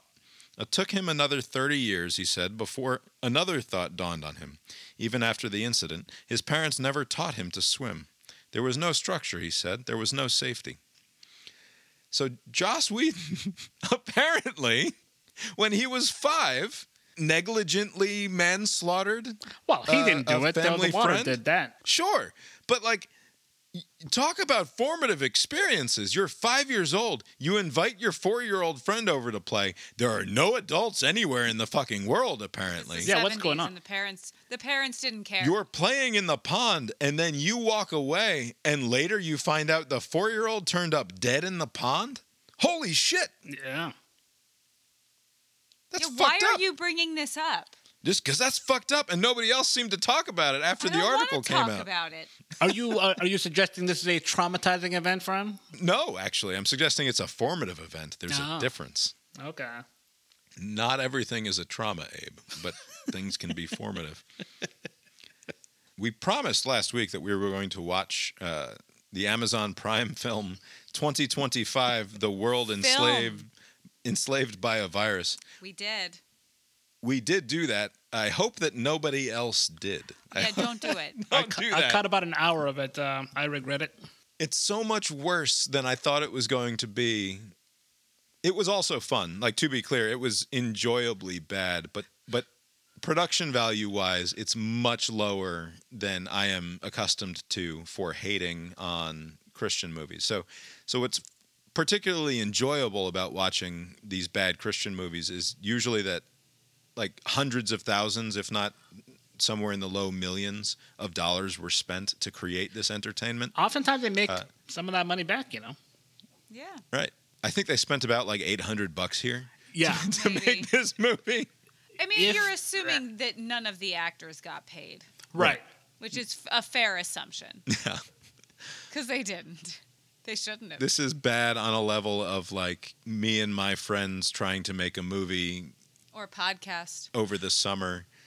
Yeah, as we were saying earlier, when discussing who possibly could be the target audience for this, it's just the creators of the movie. It would, yes. Yes. In much the same No, way yeah, that the target audience for the podcast here is me yes. and yours truly. There is some exposure to that criticism for us too, but what I don't understand about the movie is that the story is kind of incoherent because it's like, you know, the setting is like 3 years from now, right? But okay, I'll let that slide. Apparently something catastrophic happened because there's no one around except them and just random But, like, thugs. I think that they're just in the middle of nowhere. But I don't think that. yeah.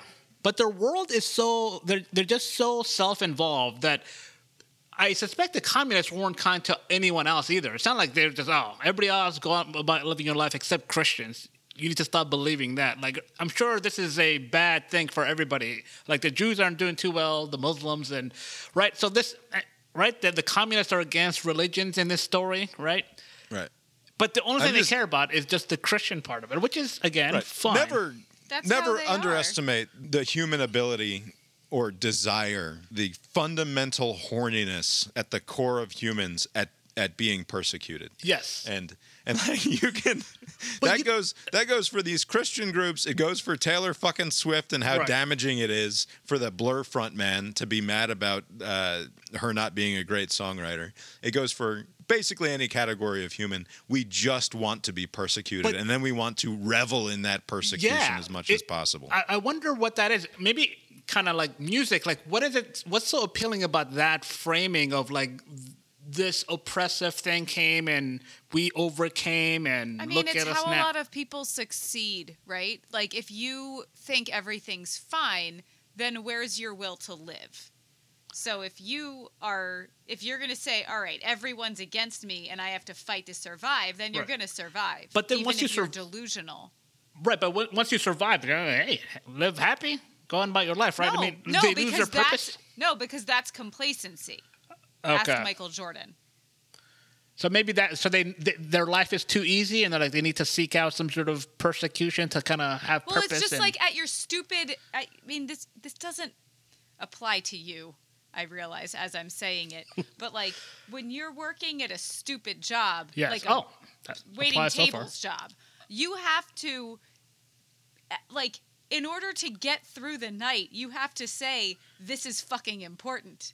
And I got to get this food out to the tables because it's fucking important. It's stupid. Right. It's fucking food to people paying for it at a restaurant. Like, it doesn't matter. But you have to tell yourself that it matters. Right. Andrew Sullivan wrote a piece a few years ago called We Are All on College Campuses Now, or something like that. It was his first big foray into the coddling of the American mind sort of talk in terms of like how everybody is just the victim of a certain ideological mindset. And he wasn't exactly talking about this, but my experience of being in college, there's a type of person who only ever wants to talk about how fucking tired they are and how much work they have to do and like how overwhelmed they are with everything.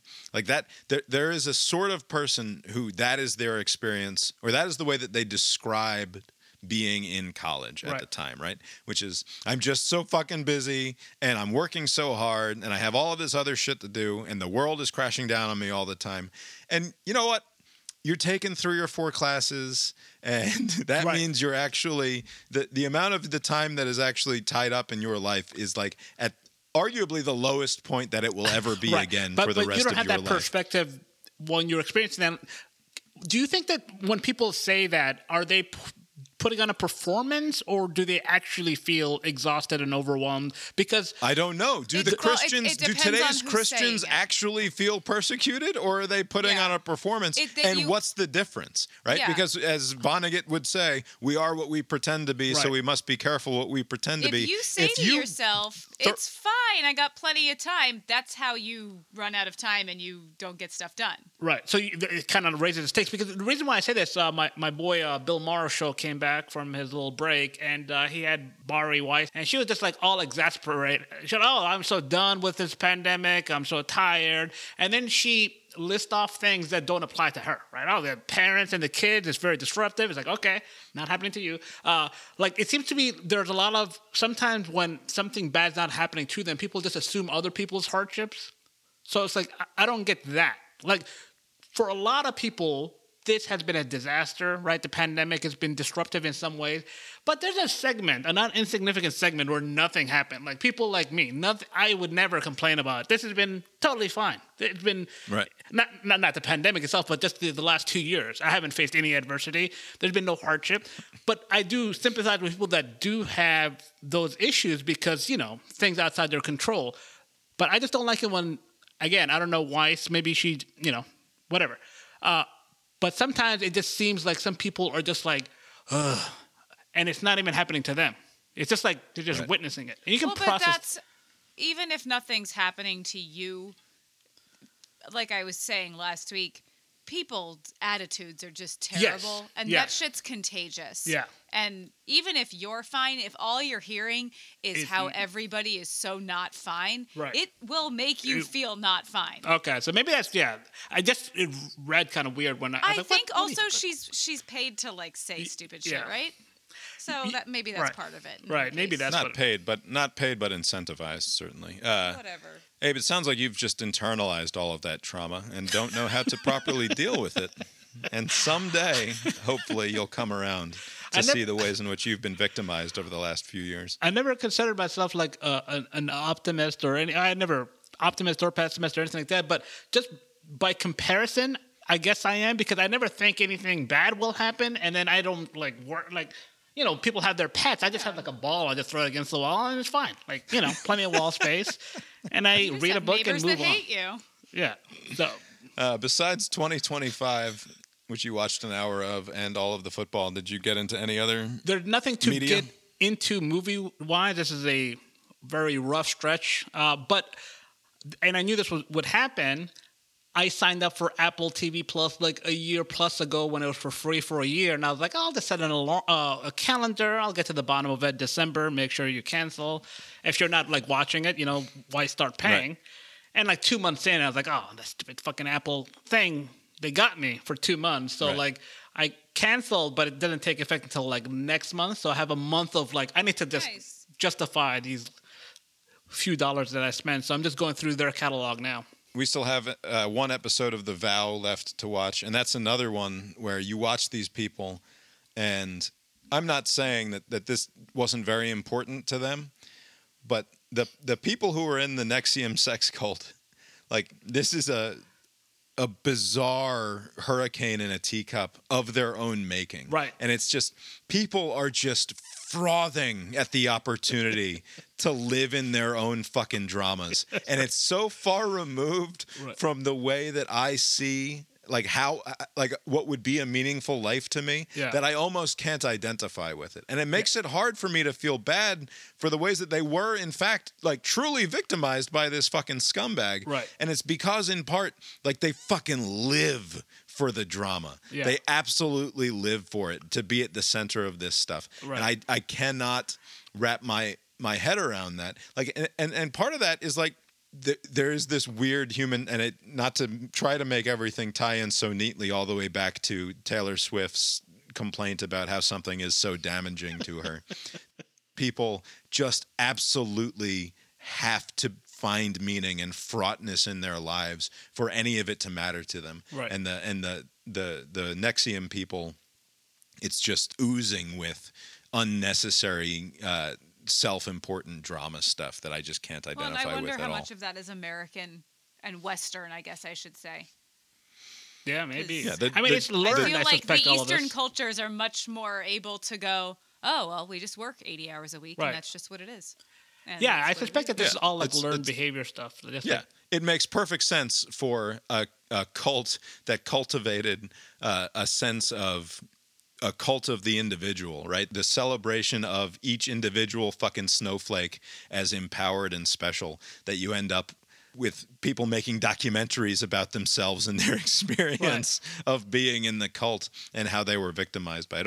It all checks out, certainly. I wouldn't have joined the cult, but also, I mean, this is a credit to them. I'm not saying people shouldn't come out, but if I was like branded, I would just die with that. Like, I don't think there would be ever a 6-parter where I explain how I was branded some fucking schmuck's initials like that. But again, to their credit, they got out of the rut and they spoke their truth. But I don't have that capacity. But then again, I also don't have the capacity to join a cult. But that's another thing. You got anything else for us tonight, Abe? Nope. Well, I guess that's all we've got for tonight. Then we will talk to you next time. Later.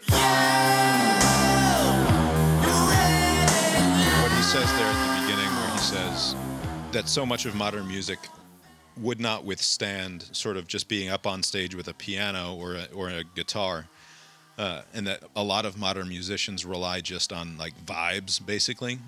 Right. That is very similar to what I've been complaining about for the last few years. You go look at the most popular artists of the last 10 years, and they all suck. It's not just that they all suck. It's like who among them even has like songs that you're going to remember and identify with them 20 years from now? But are we in a position to answer that question? I mean, the kids that are coming up now, they'll probably connect to some of this there's music. No, we are. It's the only thing Bob's ever been right about. It's the same as everything, right? There's just too much out there, and everyone is into too many little things. Like Drake makes a lot of music. He makes a lot of very popular music. But he's always showing up at the top of the charts and whatever, right? But that just means people are listening to it. Do any of those songs fucking matter, right? So I can point to like a couple of Kanye songs that fucking matter. That to use the sort of Bill Simmons and Klosterman framing device is like they would be Pantheon songs, right? You could come up with a handful of Kanye Pantheon songs. There aren't any Drake Pantheon songs. There aren't any songs unlike say like Whitney Houston, who you'll be hearing Whitney Houston songs for the rest of modernity, right? As long as people are having weddings, there will be a a half a I want dozen to dance with somebody. Whitney Houston every songs time. that play at the fucking wedding. There will be Madonna songs that stand the test of time, not because they're great, but because they're interesting and unique enough to be played over and over again forever, and they are uniquely identifiable to her and to a time period. With Beyonce, you can get like 3, maybe? Yeah. Like there are... Uptown Funk is the one. Right. Uptown Funk, like, that is another stupid song that will stand the test of time. It has a flavor that is recognizable. Whereas a Drake song is just a Drake song, and it's in a long line of fucking Drake songs that don't fucking matter. And it's just like Taylor Swift. Taylor Swift has like maybe one song that distinguishes her. song. Yeah, that song's 10 years old. Oh my god. Something like that. I mean, My argument is also largely about pop music, not music that's under the radar. Like, I guarantee you there's great music being made right now. The point is that you can go and look at the modern rock charts and the hip hop charts and even the pop charts from the 90s or the early 2000s even, and there's just a better cut of meat there than there is now. And I don't think there's a lot of arguing with that.